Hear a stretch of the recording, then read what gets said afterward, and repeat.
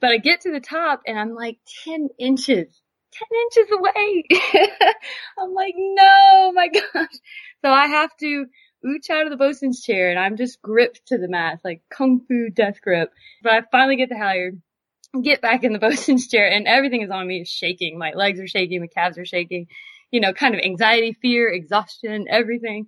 I've never had a fear like that, but also an appreciation of just where we're at, what we're doing, and then living in your skin. I was in that moment. There's nowhere else in the world my mind was at than right there, which is a cool feeling. Yeah, it's better than sitting at your desk waiting for 5 p.m., but pretty harrowing.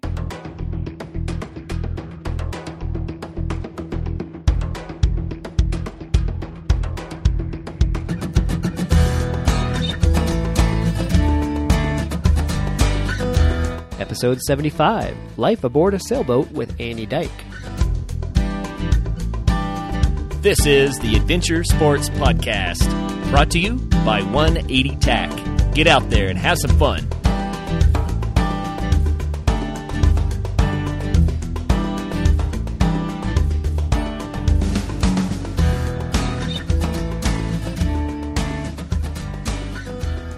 Welcome to another episode of the Adventure Sports Podcast. This is Travis. On today's show, Annie Dyke is with me to talk about living a more relaxed life on a sailboat. In a former life, Annie was an attorney, but she traded in that high-stakes litigation for a lifestyle of adventure on the water. She and her partner, Philip, now spend life cruising up and down the Florida coastline, the Florida Keys, and soon the Bahamas. Annie is the author of the Amazon bestseller Salt of a Sailor and spends time writing for her blog as well as working on social media marketing for her clients. Annie, welcome to the show. Hey, Travis. Thanks for having me. Good to have you.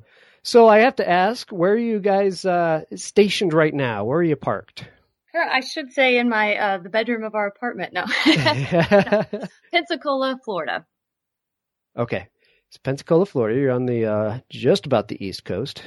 Around the corner from the East Coast. I have to say though, it's like the most phenomenal place. We really love it here, no matter how much we travel and how far we go. Pensacola has like the downtown restaurants, the surfing, the kiteboarding, the cruising. Like it's definitely going to be central hub of some sort forever. It's just a perfect place for us. Yeah, that's awesome. Well, you don't have to deal with the winters either. That's true. It's like, 58 here. That's chilly. Exactly. Yeah. All right, so give me the kind of the overall how you got started. What got you started in sailing? What did you do to get where you are now? And I love this story because it starts where all classy things do, late one night at a bar. Yes. But I actually, to begin with, initially I had no connection to sailing. I certainly didn't do it growing up, on little hubby cats or skiffs out there. I actually grew up in New Mexico. And so I was split between New Mexico and Alabama. My parents were split when I was young, but I would travel back and forth to those two states. And so I was nowhere near saltwater or the ocean or bay or gulf and you'll have to correct me throughout. I call everything the ocean. Even a little puddle of water is the ocean. But I was nowhere near saltwater. And I met Philip one night and we started talking, and he was going to visit some friends that were down in the Grenadines on their sailboat. And the whole idea just kind of baffled me, like cruisers and liveaboards, and they live on their boat and they travel the world. I was kind of like, what is this? Totally new concept to me, but I'm the adventurous sort, rock climbing, scuba diving, barrel racing. I did all kinds of stuff when I was young, and so was definitely interested and curious. And I was into Philip, which meant I was into sailing, and he was looking to get a boat about that time. He had a family member pass away who wanted to sail. And so that's always like a slap in the face, that life's short and do it now. So he was ready to get a boat for sure. So we started shopping, and my very first sail was one of the first boats we looked at. It was a story that was published in Cruising Outpost. Great story, but it was blowing like stink, like 22 knots, and the boat heeled over, and I was totally useless. I just watched everything fall out of my pocket and just enjoyed the ride. I just thought it was a thrill ride. And the guys were like, well, if you're still on board, then let's do this boat shopping thing. So we kept shopping, and Philip and I found our boat that we have now is a Niagara 35. It's Hinterholer, Canadian built. And the more I look at boats and know about boats, it's the perfect blue water boat for us. We're super thrilled with it. But we got the boat, we quote unquote bought it, and my first question was, so when are they going to deliver the boat to us? And Philip's like, hun, they don't deliver boats like this. That's our job. I'm like, oh, it's not just going to come on a truck to the front door, like what's going on here?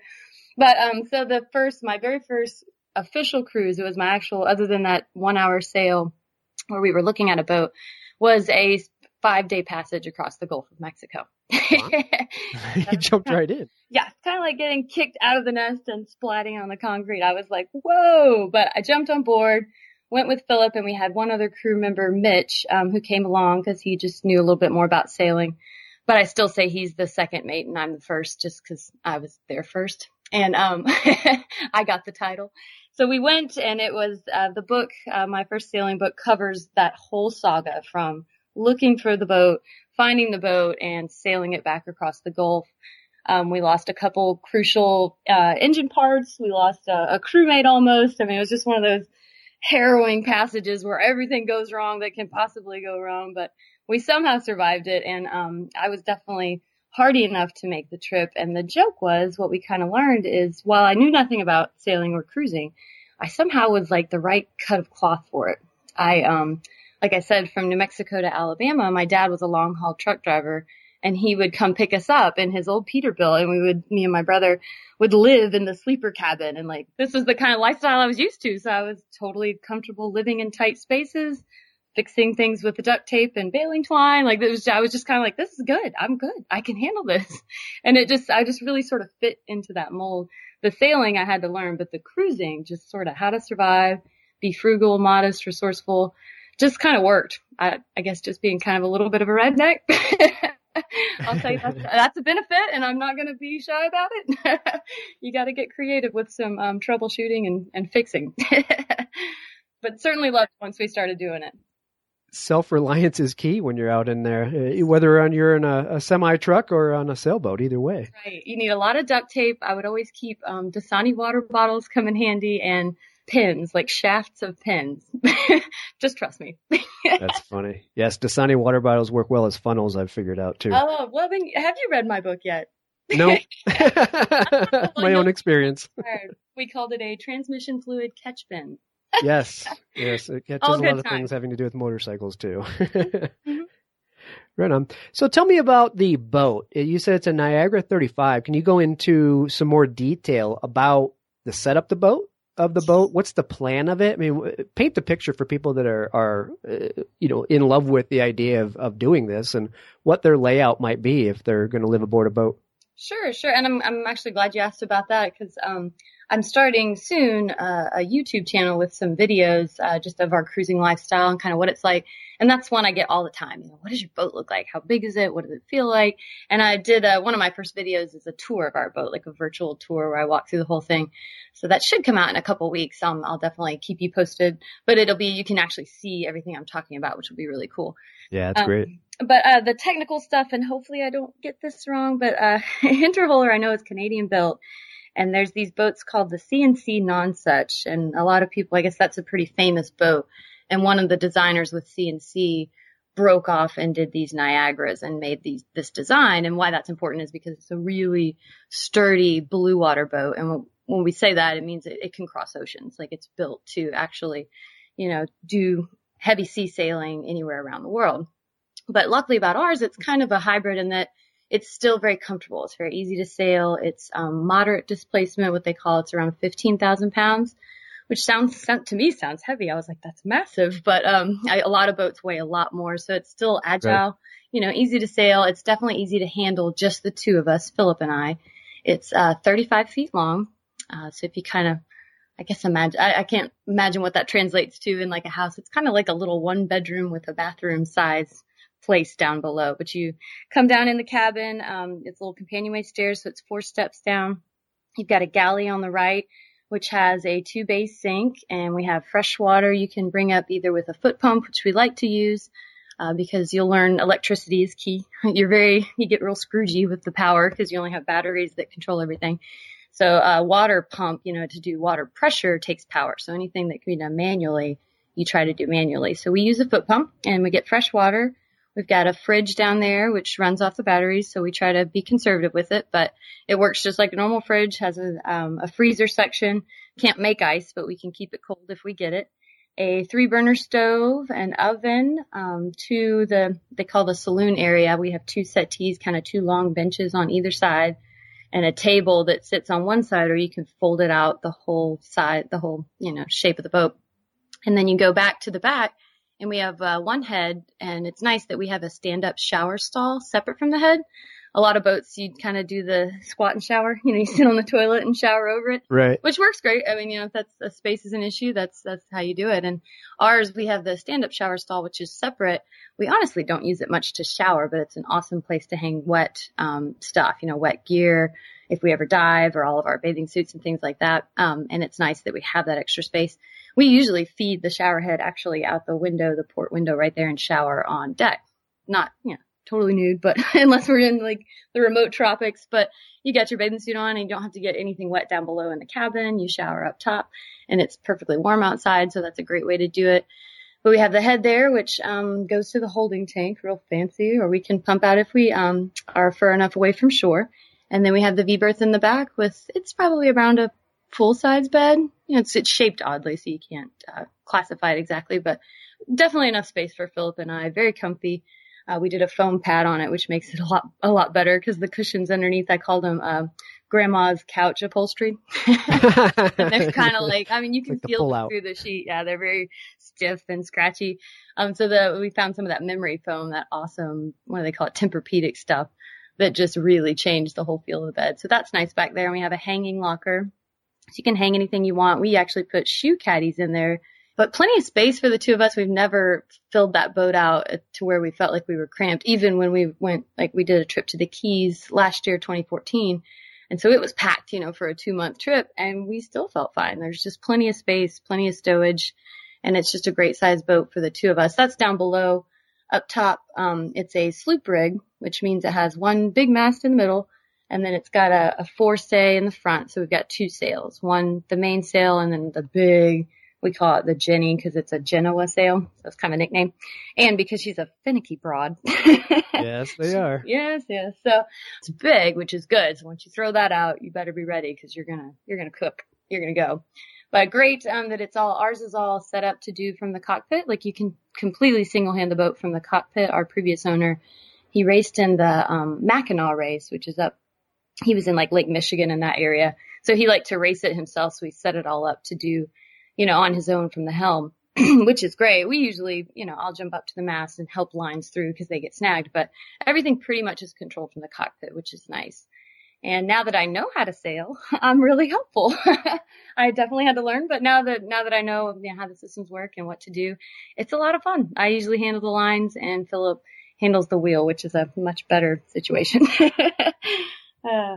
I'm sure he appreciates the help too, instead of being the only one at the helm the entire time. That can get pretty tiring. Really, especially if you have to hand steer. It's funny how it can get exhausting. You really are just holding a wheel, but especially at night, you're doing so much more. You're watching the horizon, you're watching the wind, you're back and forth with your arms and your eyes and everything. You're so focused. It can be exhausting. We usually do 2-hour shifts when we're traveling together. He'll be on 2 hours and I'll be on 2 hours. And after a night of that, you really are pretty beat. I think you subconsciously find yourself trying to stabilize one way or another. You can only get so used to the rocking and swaying of a boat, but your body still wants to find some sort of stability it can hang on to. So I think that's taxing in and of itself. Very much so. And they say that's kind of a good thing. I tell people that, women especially, I'm like, when you're cruising, you need to eat. Like your body's working all the time. Every single moment of the whole trip, your body's doing exactly what you said, trying to stabilize. And you're starving. You feel famished at times, and you got to keep your body fed. You've got to keep it going. It's not a time to be like, oh, the light salad with the Diet Coke. Nope.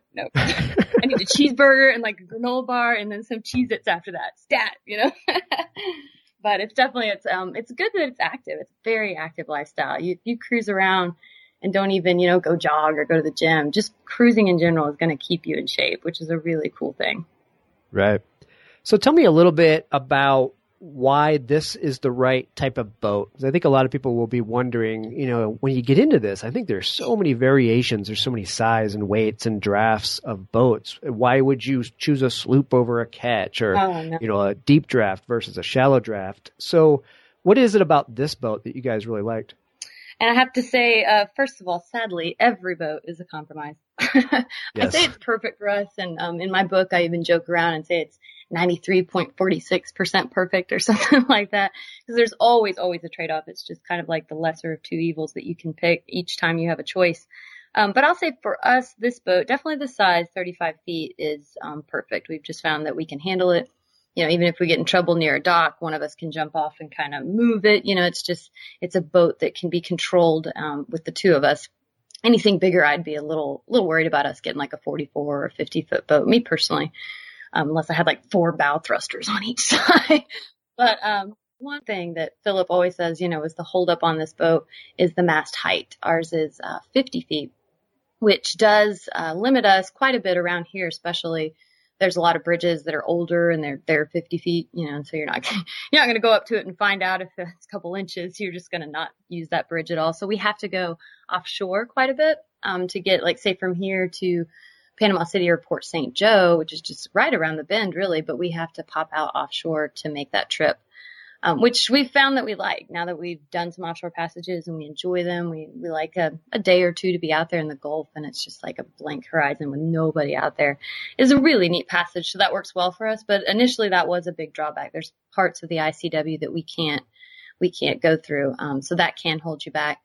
But size wise, I think it's perfect. It's, blue water, cause I know we haven't yet, but in the next 5-10 years, we certainly want to cross an ocean and get over and cruise the Med or, go the South Pacific.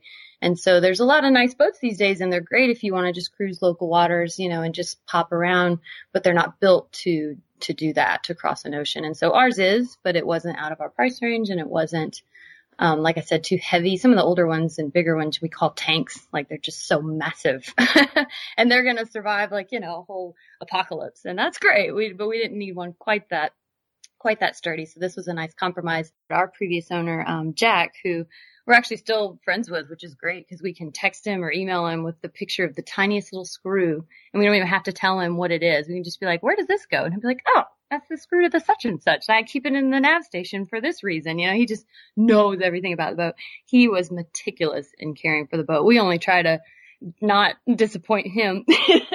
Yeah, exactly. Up with it. He was just amazing. So we were handed a practically perfect boat, in our opinion. Our surveyor, when we went out for the survey sea trial, was really just, very complimentary of, the maintenance and the well-maintained status.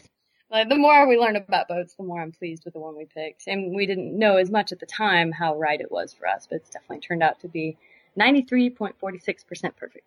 Well, good. You can't ask for much more than that. I tell you, always a trade-off. So ours is the best trade-off it could possibly be.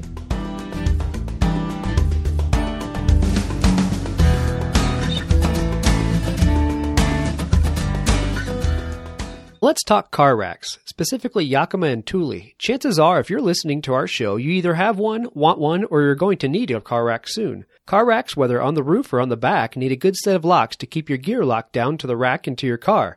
Good news. Our new sponsor, Z-Lock, has new lock sets for all Thule and Yakima racks at about 1/3 less than anywhere else.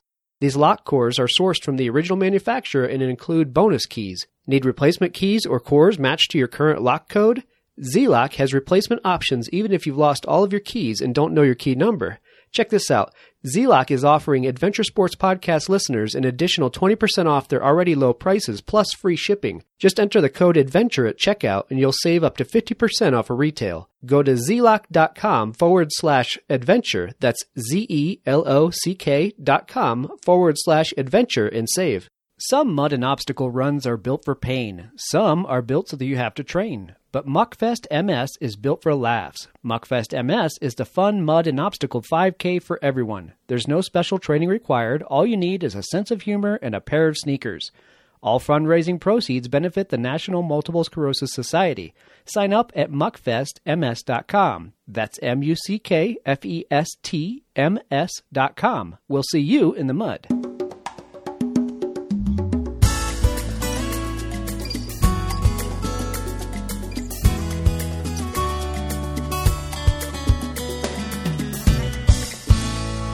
So you're very enthusiastic about this, I can tell. So I'm going to assume you would encourage people to give this a shot, at least look into it themselves. So tell me about that. What would you say to encourage those that are thinking about it to go ahead and jump in? Both feet, head first, go.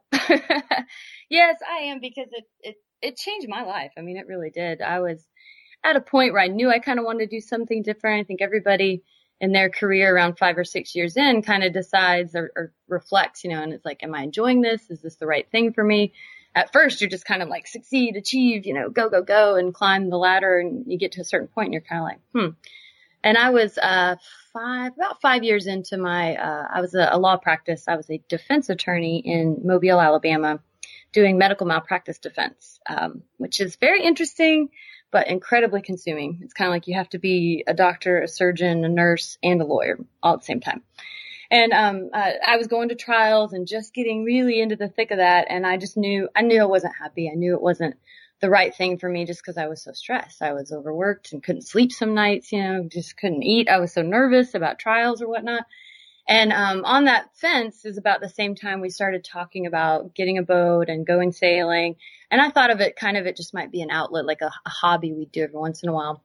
But once we got the boat back after the epic crossing, which was adventurous, but it was kind of like we just survived it. It wasn't like, oh, this is a whole new lifestyle. It was like, wow, holy crap, that tornado just went by and I'm still alive. I didn't really understand what it was about.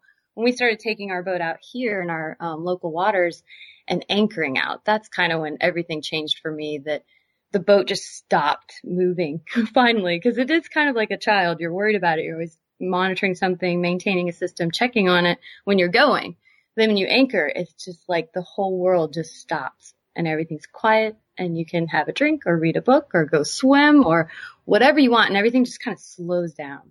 And we started anchoring the boat out and cruising. We'd go out 4 or 5 days here, 10 days there. And then we did the Keys in 2014. But I knew well before then, I was like, this is a lifestyle for me. If we can make some meager amount of money to take this boat and just drop it at every single anchorage around the world, I was like, let's go tomorrow. This is it. So I left the practice. I put in kind of like an 8-month notice and said, yep, I'm going to jump on a sailboat and cruise the world. It's funny, they didn't believe me. They really, really didn't. They couldn't believe I was going to do this. The day actually came that I was supposed to leave, and they still were like, wait, you're serious? You're going? And I'm like, I told we didn't you this prepare. date. Like, I'm like, what do you not get about this? But I was ready to go. And I know that's not for everybody. I totally get that. And my message is, I always like to tell people, even if it's not cruising, if you want to climb Mount Everest or go to the park more every week, or, whatever we call it, this big goal that you have, I just want people to see it as real. And what can you do tomorrow to get a little bit closer to that goal? Even if it's like go to the park and walk instead of watch a TV show, or, whatever, put $5 back instead of getting that soda or something. There's something you can do every day to get closer to your goal. And if you want to take big steps, great, take big ones, but make sure you're trying to get there, because everybody can get a boat. Everybody can cruise. You just have to be ruthless with how you spend your time and how you spend your money. And that's kind of hard. A lot of people struggle to look at it that way, but especially time is money. If you try to spend your time like money, and I don't ever want to get preachy about it, but just imagine if somebody asked you, hey, it's going to cost you $100 to sit on the couch and watch TV, or it's free to go to the park. I mean, you approach it differently. See what I'm saying? If you think about it that way, and so it allows you more time to do the things you want to do, and you require less money to survive. So it's kind of like a win-win combination. Well, and I think the life aboard a boat forces frugality. I mean, there's a lot of examples of that. But one, if you're going to do it, you have to get rid of everything. Very much so. You can't take all that stuff on your boat. The reality is boats are not that expensive when you're comparing them to a house. Oh, very much so. Yeah. And then, like you talk about, just trying to meter electricity and water. It puts you in the frugal mindset just in an everyday respect, because you're just having to meter everything and watch everything and think about it. But your entertainment, like you said, is pulling into a mooring and dropping anchor and then sitting there relaxing. Maybe you take the dinghy to shore and poke around a little bit, but you're not out consuming. You're not out buying things to bring back to the boat because they simply won't fit. Exactly. And it just changes how you value everything. Because once you start to look at everything and whether you have to give it away or sell it or keep it, you really start to value everything differently. Like, how much do I need this, I don't know, insulated water cooler with the logo on the side? Like, do I really need this? You know, how much do I need this GoPro attachment with the extra hooded valve or whatever? I'm making all this up. Obviously, I don't know what I'm talking about because I don't have these things. But you start to look at them and think, you know, do I really need this? What enjoyment do I get out of it? And actually enhances the things in your life that bring you more enjoyment. Because you just hold on to the quality items, you know, and you find better ways to entertain yourself, like reading a book, or like you said, going ashore in the dinghy that's totally, like, not totally free. It might cost 2 cents of dinghy gas. Or if you row, I guess if you row, it's free. See? There you go. You get more and more frugal every time. It's just, it's an enhanced lifestyle, in my opinion, honestly. And the people I've met out there, I was lucky enough to go to the Bahamas this past July and crew on a boat in a regatta. It was my first time doing a regatta, my first time in the Bahamas. And the people I met, just all different walks of life, some wealthy, some super poor, some, you know, highly intellectual, but everybody had this rich background and they were so interesting to talk to, you know, and they just, there's incredible people out there doing this. That's one of the great things. The cruising community is just rich with people. It's amazing. How about a harrowing experience? Is there any kind of fun story that you went through that you could just, my gosh, way too many. And I actually, my favorite ones are kind of in the book. So I'll save those because definitely want everybody to check that out because fair enough. So many more. But the one, that came to mind when I figured you might ask this question, of course, and we call it the mid-sea mast climb. You might be thinking, you know exactly what that means, and you probably do. Yeah. What happened was, it's kind of a long story. What happened was, we were on the boat, we were headed down to the Keys, and this was probably May. We left in April and got back in May of last year. So we're on our way down, and I think we were headed towards Clearwater. That's right, Clearwater, Florida. And it was kind of our big jump. It's like a 2-day, 2-night crossing across the Gulf. And it's evening time. We think everything is looking good. We're having a nice, wonderful evening. And we were going to put the sail down. And so we go up topside, and we've got the main halyard in one hand, and we're getting ready to do everything because the halyard you have to hook to the sail, you know, to raise it. That's how you raise the sail. So we were putting the halyard on the deck for the night, thinking, you know, we don't need the sail. We're good to go. And I can't tell you what happened, and I won't tell you which crew member let go of the halyard, but the halyard gets let go of. Oh, no. I know, and you don't think I didn't kind of think it was a big deal right when it happened. I was just like, oh, well, grab it. You know, it is flailing around like one of those water hose on a cartoon, like the fire hose, you know, that you're chasing around. And that can bite you pretty quickly. Yeah, I know. You gotta watch out. But you actually wouldn't care if it would hit you. That would be nice. Anything that would touch your body so you could grab it. This guy was like jumping around, and Philip akins it to a dog, like with like panties in his mouth, just running away from you. So funny, you know. Yeah, we started calling him Hal, the dog, you know, get over here, you mangy mutt. You know, we couldn't catch him. And he's bouncing all over the place. So we're trying. Our first idea was to get the boat hooked, you know, like maybe we can grab that little shackle, get it back on the boat. We think that's going to work. And that, it wasn't long enough. The halyard seemed to be kind of like ooching up somehow. It was getting like higher and higher up in the air as we're jumping up trying to catch it. So then we get I call it the butterfly net. It's probably like a fish net. Just looks like one of those big old dog catcher things. And that's not high enough either. So we duct tape it, of course, duct tape it to the boat hook. So we've got this like 7-foot kind of contraption. We're swinging around out there trying to catch stupid Hal, who's running around with panties in his mouth. And it probably looked insane, any boat that passed us. Thankfully, we were out there alone. But what happened was the halyard swung around the backstay like 3 times. Like, think of a tetherball around a pole, just zip, and it was stuck there.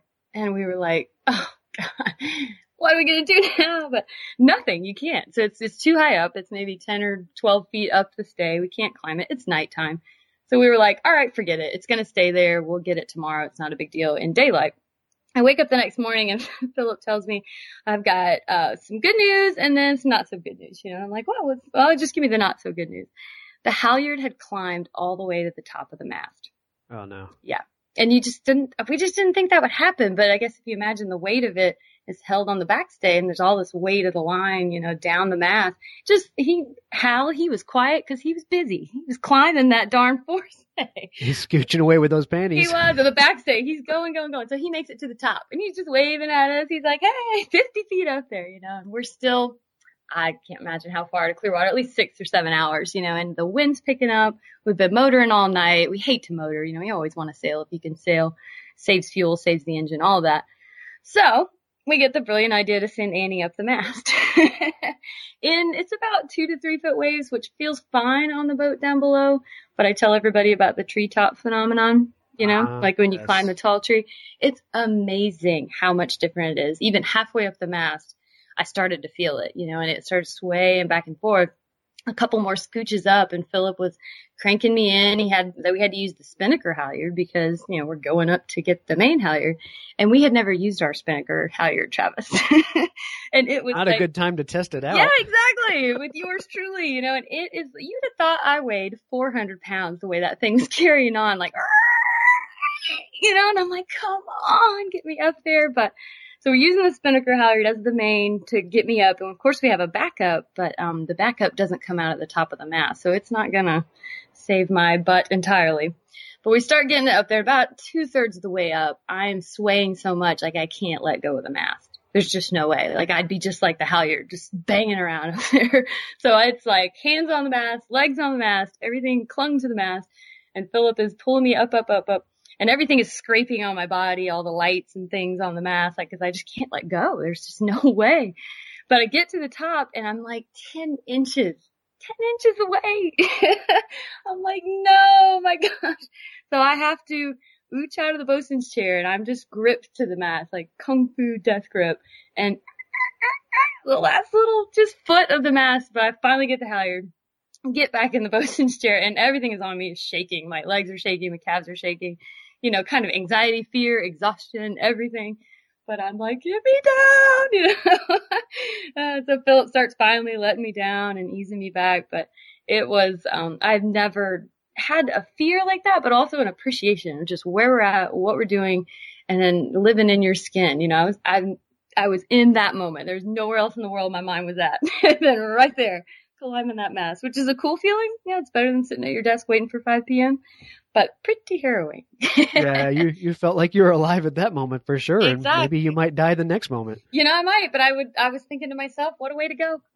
I made the right decisions. I'm out here on a boat. It might happen, but here I am, and we went up and came back down, and we never unclipped the halyard from the sail anymore, ever. No, you learned that lesson once. Yeah. I can relate to that story.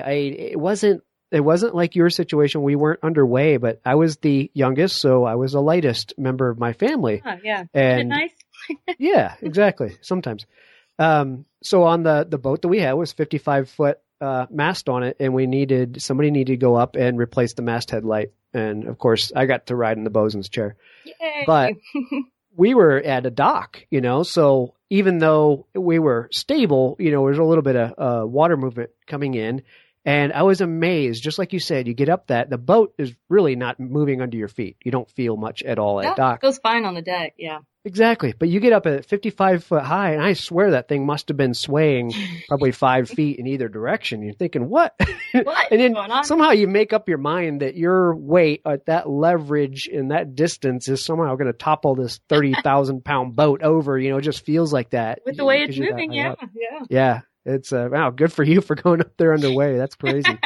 Yeah, I'm hoping we never have to do that again. I'd done it at marinas and stuff, and it was fine. It was beautiful, it's great. I didn't even cross my mind as we started to do it, that whole swaying phenomenon. Right. It was kind of dangerous, but I'd never dreamed I wouldn't even be able to let go of the mast like that. Once it kind of dawned on me halfway up, I was like, oh boy. Oh man, this is not good, But, and the terrible thing with that story too is we knew when I got to the top of the mast, I may not be able to reach the halyard because it might be, like I said, about 10 inches out of my reach. And so we tied the boat hook to my bosun's chair.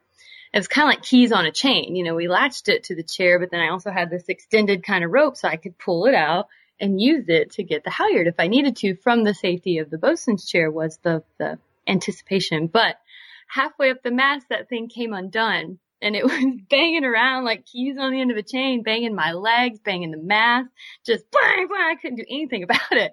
And it finally snapped off about 3/4 of the way up, and I watched it flip like a toothpick in the wind. I mean, it's like a 4-foot boat hook. Just zoom, Right. zoom. Thankfully, over the stern, like past the cockpit, and I'm like, oh my God, it could have impaled Philip on the way. I mean, who knows? But it's just one of those things you're like, okay, that was a bad idea. Now I know, Lesson 2 learned. Exactly. A lot of lessons. That was a very fun day, but it ended up being a great story. That one, actually, I did, Cruising Outpost pick that one up again, just probably because it's so funny. The stupid things we do on the boat, but that one came out this past summer. It's called Hal Unleashed. Very cool. That was a fun one. All right, so let's go into your book a little bit. The book is called Salt of a Sailor, and it basically chronicles your process of finding this boat and taking it on its first voyage. So tell our listeners about the book. Yeah, and Salt of a Sailor, kind of where that came from, because I definitely wanted to tell the story of us finding the boat and sailing it across the Gulf. And like I said, some of my more harrowing stories are definitely in that very first passage. But when I started to write it, and when I started to write the blog, which is where it came from, havewindwilltravel.com, I started chronicling our story. As I did is kind of when I realized, like I said, these good old country skills that I had were translating so well to sailing, fixing things with duct tape and yada, yada, yada. And so the book kind of goes back through some of my childhood experiences and how they taught me something that was beneficial in the sailing world. Like one quick example, Philip was talking about you need to learn the systems on the boat because you may have to use them a different way, which I guess what I just talked about using a spinnaker halyard to raise me up the mast is an exact example, because that's not what the spinnaker halyard is normally used for, but it's at the top of the mast and you can raise things with it. And I was like, what does he mean? Like use them a different way, and so he's starting to tell me this and my mind just starts churning and I'm thinking back and I was on the side of the interstate. It was one of those passages from New Mexico to Alabama with my dad and the big rig. And I was probably about 4 years old and I was doing what we call our business on the side of the road. And I got stung by this wasp, like right in the center of my eyelid, and it swelled up huge. And I'm running back to my dad at the truck, flailing and crying as a 4-year-old would. And he's looking around to try to find something to help me out. And he's a big Copenhagen, user. So he scooped in his mouth and pulled out a furry black wad of tobacco and just right on my eye.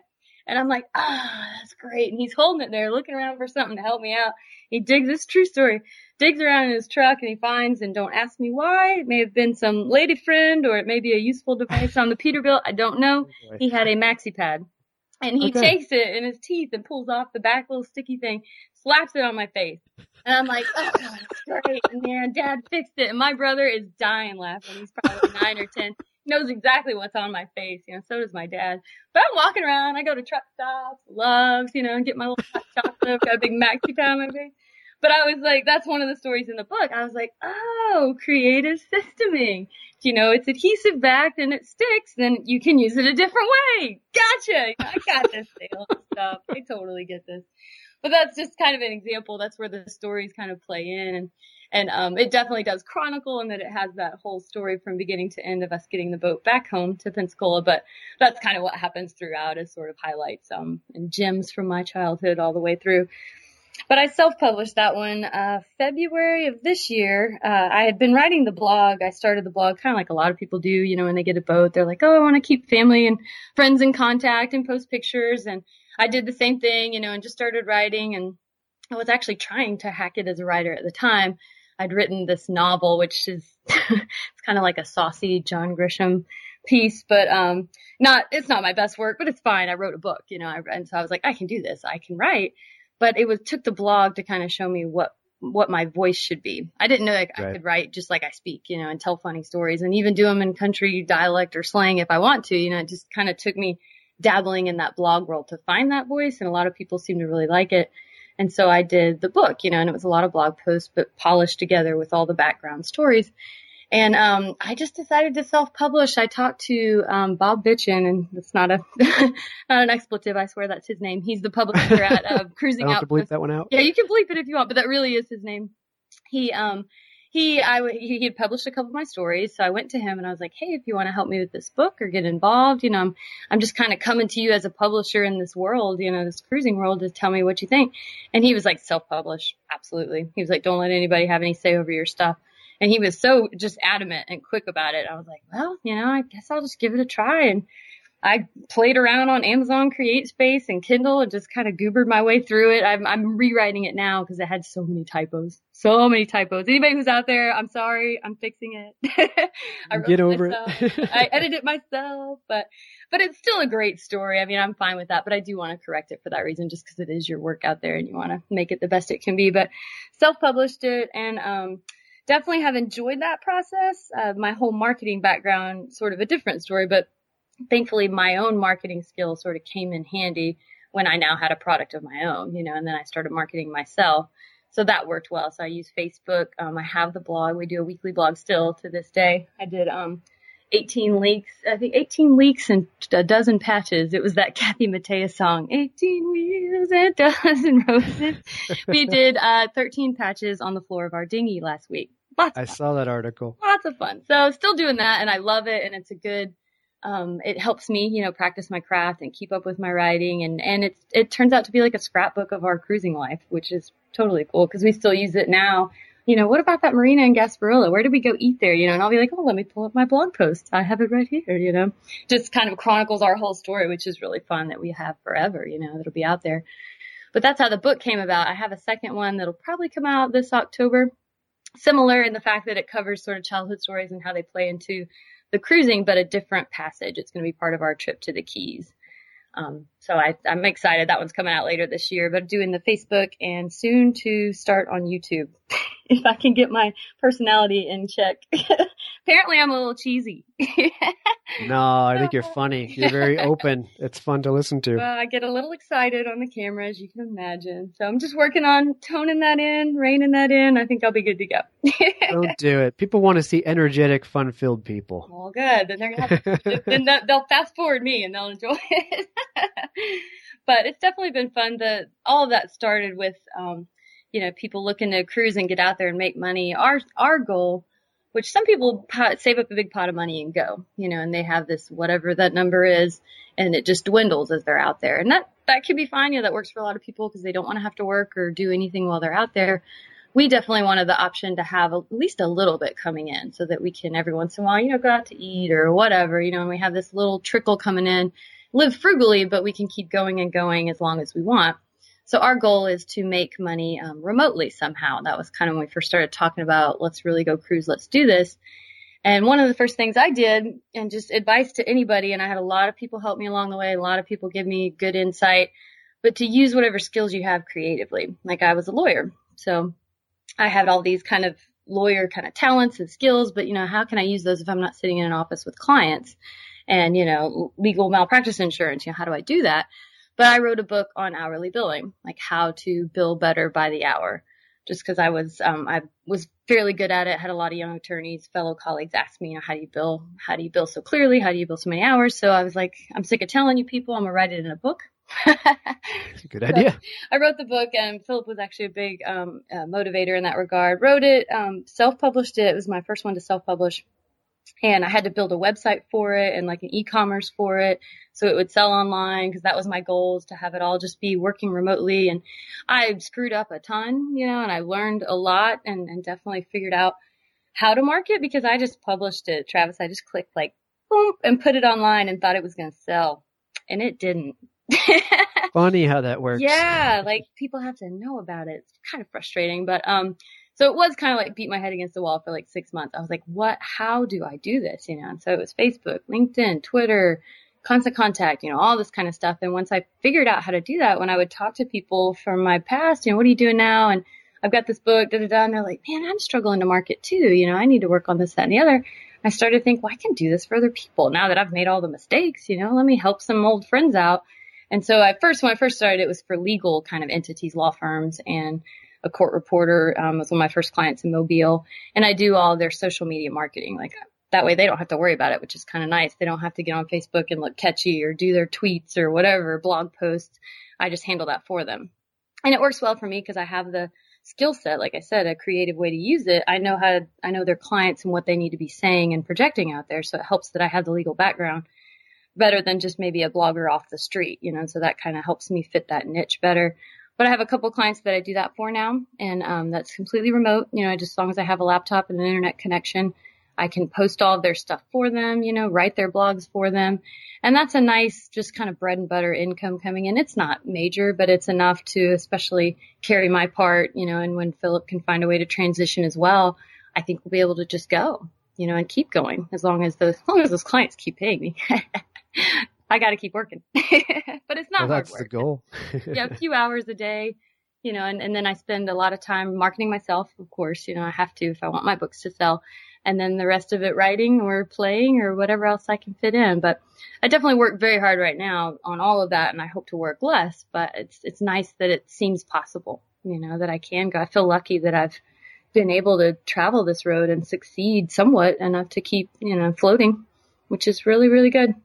Yeah, absolutely. Well, you've figured out things to do from the cockpit of a sailboat, and that's the important step right there. And yeah. I like the advice you gave, find something that you actually do well now and figure out how to turn that into money instead of trying to reinvent the wheel. Yeah, it's kind of hard to think outside of your own box at first, but you can kind of Google around, see what other companies and products are out there, and it might inspire you to think like, hey, I know how to do that well. I can train other people, I can consult, or I can handle these cases from afar, or I can write for this person, or, everybody has talents. They just don't all have to be utilized in a cubicle,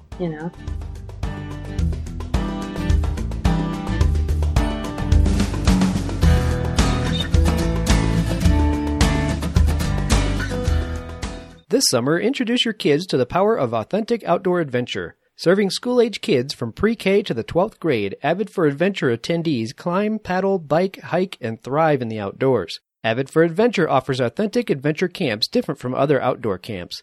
Their highly skilled and educated staff, unique adventure activities such as rock climbing, kayaking, and biking, and their focus on outdoor confidence building for young kids is what sets them apart. Learn more and sign up at www.avid4.com. or call 1-800-977-9873.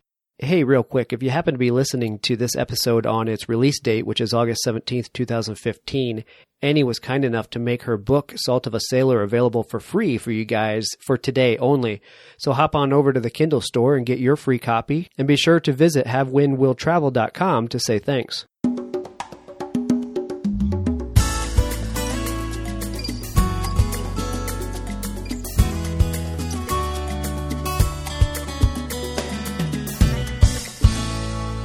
Okay, so the best place to find your book, Salt of a Sailor, is Amazon, correct? That is correct. It's on hard copy on Amazon, and Kindle seems to be my biggest seller, probably because a lot of my folks are out on boats or on the water, and so Kindle is definitely the best place. But the two places there, Amazon and Kindle.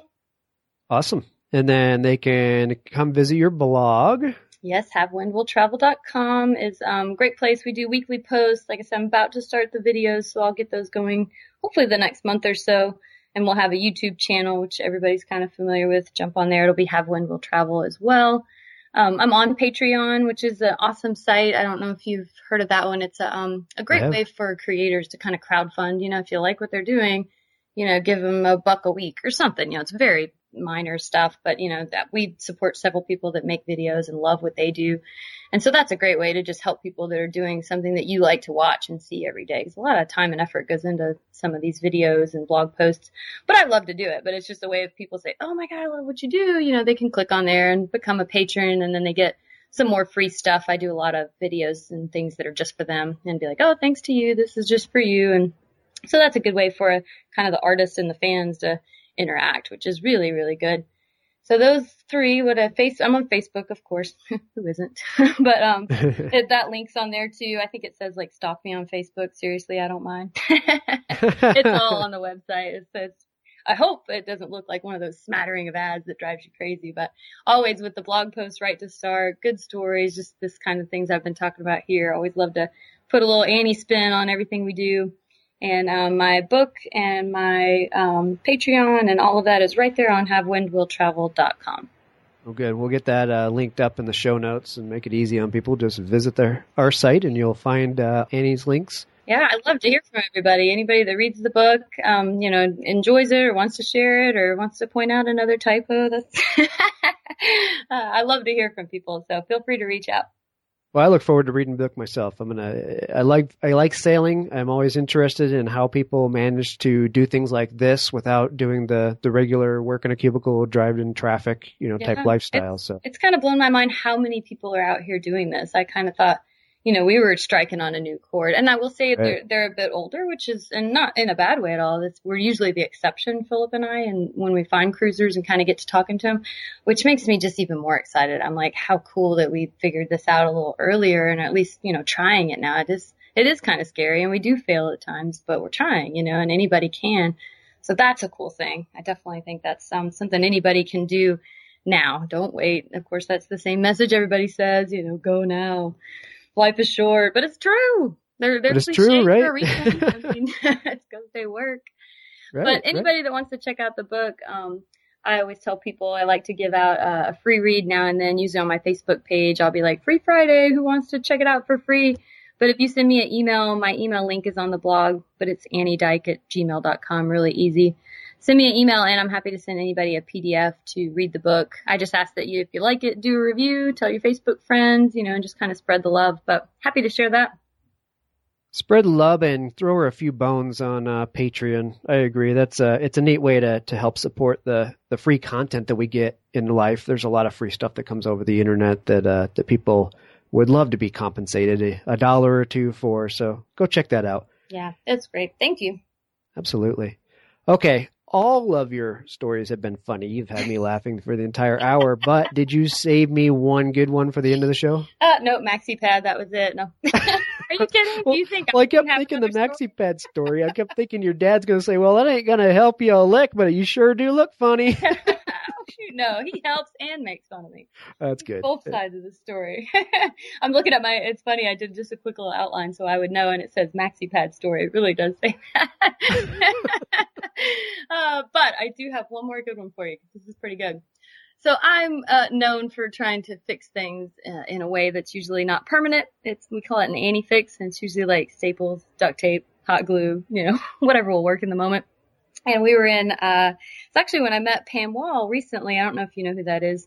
West Marine rep for years and years and years now. She's an independent cruising consultant, but just awesome lady. She loves cruisers and loves to everything you're talking about wanting to encourage people to do. She does it like me, but like on crack. Like she is out there encouraging everybody to go.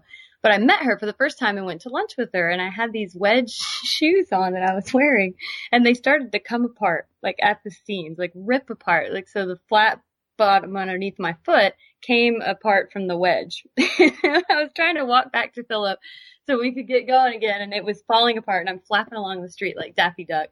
And we get to back home to Pensacola, and I was like, I'm gonna save these shoes. I'm gonna do it. I was like, I'm gonna use some 5200 on the boat, and I'm gonna glue these suckers back together. I don't know if you know what 5200 is, but it's very permanent.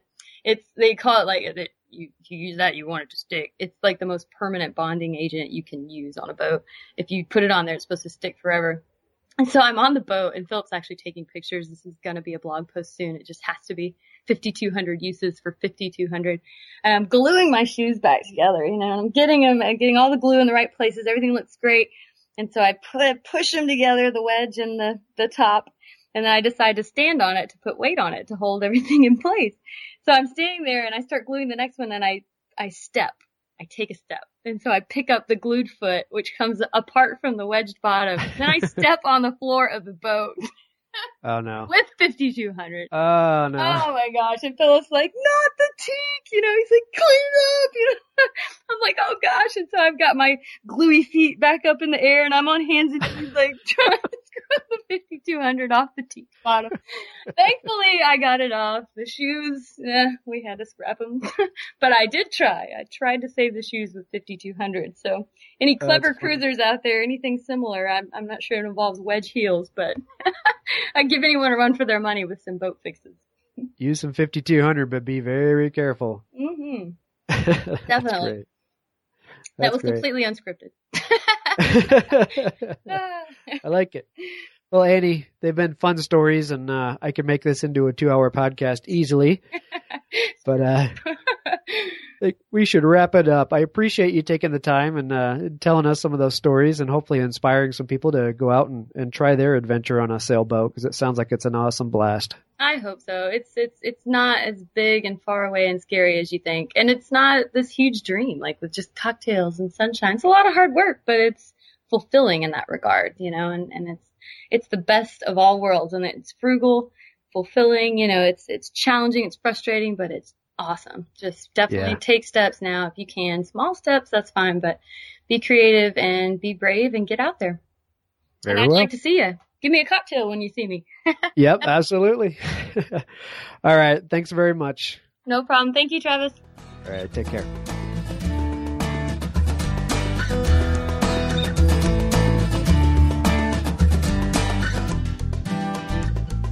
Would you like to be a guest on an upcoming show? Just go to AdventureSportsPodcast.com and click Contact Us.